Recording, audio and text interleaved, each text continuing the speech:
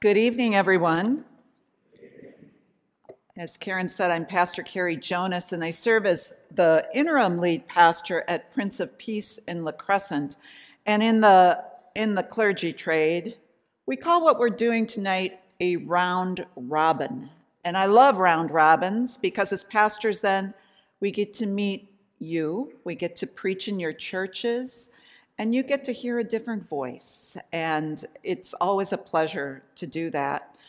As pastors, we're focusing on the disciple Peter and what we can learn from him. So I'm going to ask you to stand up for this gospel reading. So if you would, please stand. The gospel I'll be reading tonight is from Matthew, the 18th chapter. Jesus said, "If any member of the church sins against you, go and point out the fault when the two of you are alone.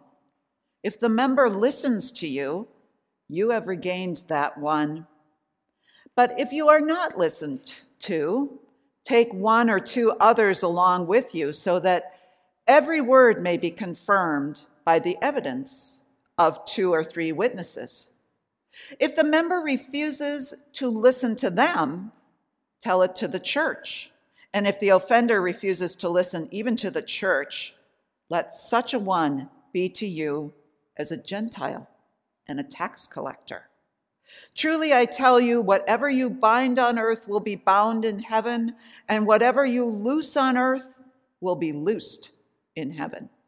Again, truly, I tell you, if 2 of you agree on earth about anything you ask, it will be done for you by my Father in heaven. For where 2 or 3 are gathered in my name, I'm there among you." Then Peter came and said to him, "Lord, if another member of the church sins against me, how often should I forgive? As many as 7 times?" And Jesus said to him, "Not 7 times, but I tell you, 77 times." This is the gospel of our Lord.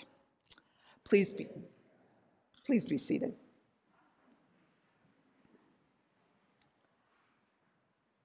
I think Peter is one of the most human figures in our Bibles because, you and I, we are human too. And so there's so much, at least I feel I can relate to about Peter. And from this story, this is the characteristic I see in Peter. Peter is often an all or nothing kind of guy. Either he's resisting Jesus or he's drawing closer to him in earnest. Either he wants to know all there is to know about Jesus, or he is putting on blinders and just slowly backing away. And in this scripture, we see a version of Peter who's all in. He is hungry to learn. His posture is open and it's humble, and he seems to want to absorb Jesus' teachings like a wet sponge as he asks the question, "How many times should I forgive?" Now, I do think Peter's question is earnest. How much forgiveness is enough? And I also think that when Peter offers that number 7, he thinks he's offering this huge number, an impressive number even, as if he's saying, "See, Jesus, I am willing to offer forgiveness generously 7 times. But Jesus responds with an answer that is not just generous, it's extravagant. "No," Jesus says, "not 7 times, 77 times. It's a number that suggests there should be no cap on forgiveness, no limiting formula that once I hit that mark, I can quit. I can write that person off. I can hold on to my resentments and my anger and my hurt. From Jesus' teaching, Peter can, and we can also conclude that you and I, we are called to forgive our brothers and sisters from the heart extravagantly to infinity and beyond. Now, I must say, whenever I preach this text on forgiveness, I enter it with a lot of trepidation. I say that because I don't know your stories. I don't know the hurt and the pain that you have encountered in your lives. And frankly, even if I had known you for decades, I could never truly know the cost of that pain in your life or how it's affected your choices, your relationships, your heart.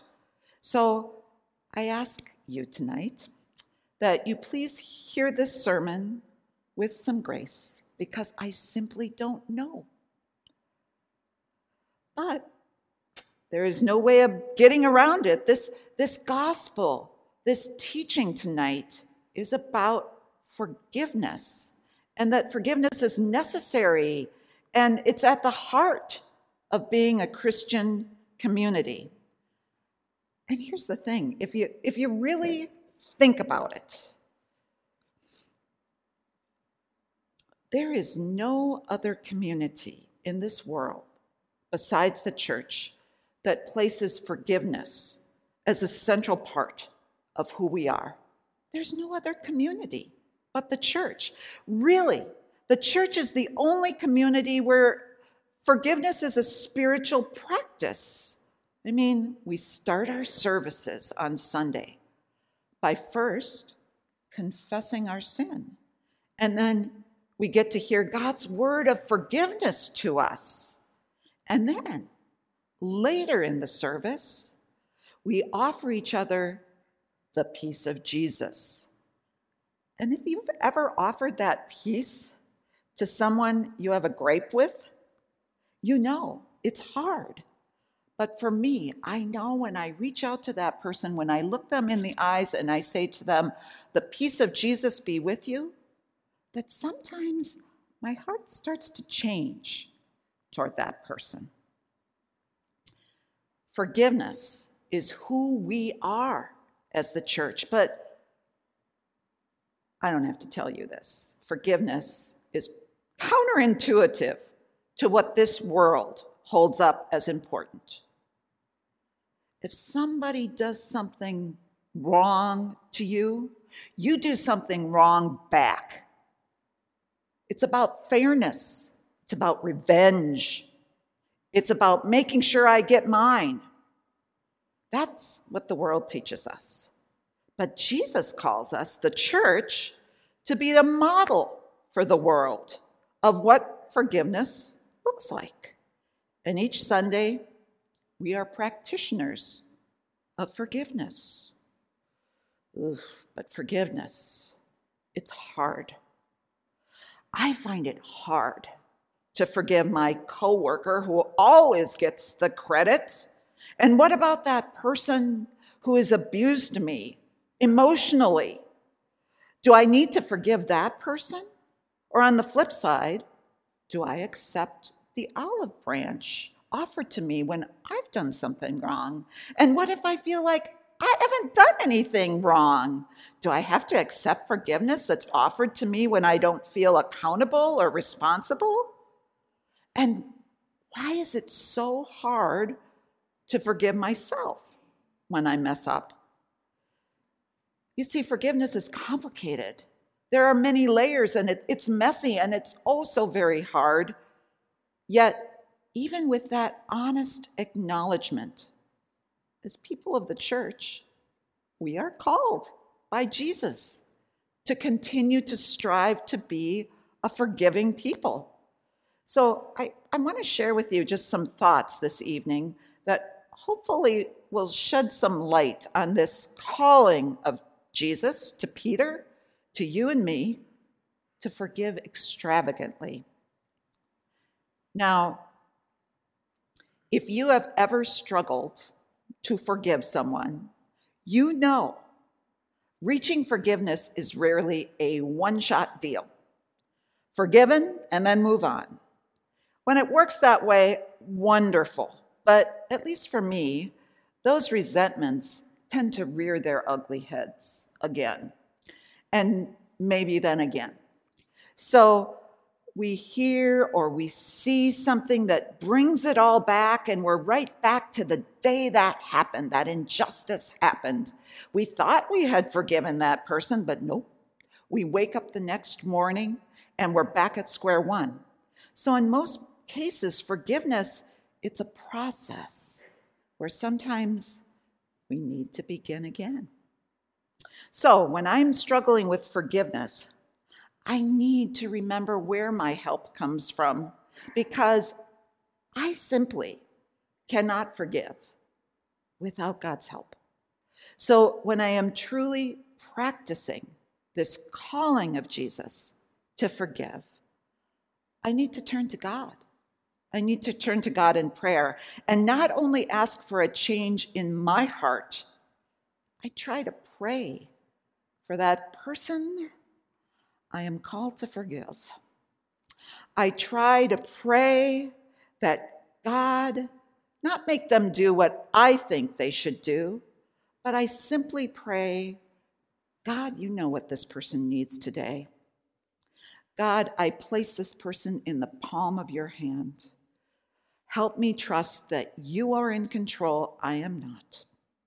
And I ask that God place that person in God's heart.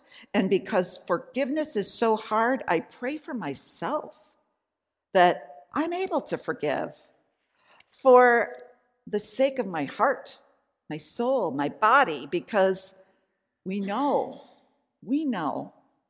how refusing to forgive, struggling to forgive, can eat away at us. Those resentments just consume us.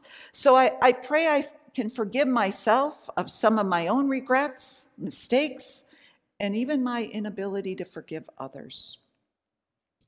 And above all, I pray that God keeps me a part of the church community, that community that holds forgiveness central, because each week we hear God's desire to forgive, and then those words of forgiveness. Where else in your week do you consistently hear that you are forgiven, that God desires to forgive you? During confession, each week, we hear, you are a child of God, you are forgiven. So we need to come into the church community to be formed and fashioned into a community that can forgive, a community that sees Jesus' cross as God's most profound willingness to forgive.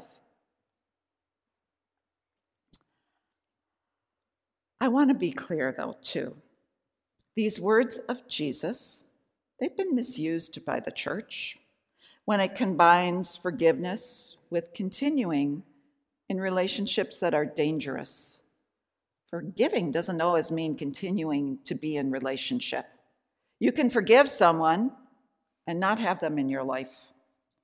So we pray for God to help us in our forgiveness so we can be freed from the weight that our anger, our fear, our hurt churns in us. You see, forgiveness, it's a process. To accept, one, we can't change the past. But two, the past does not have to hold us captive. When we forgive, we release the past. We enter into an open future. When we can't forgive, we remain captive, stuck, a slave to the past until, well, the end. So you see, forgiveness, dear friends, is freedom. It's a freedom God offers us. It's a freedom from the past. It's a freedom for your futures. And it's the kind of freedom that God wants for us all. Amen.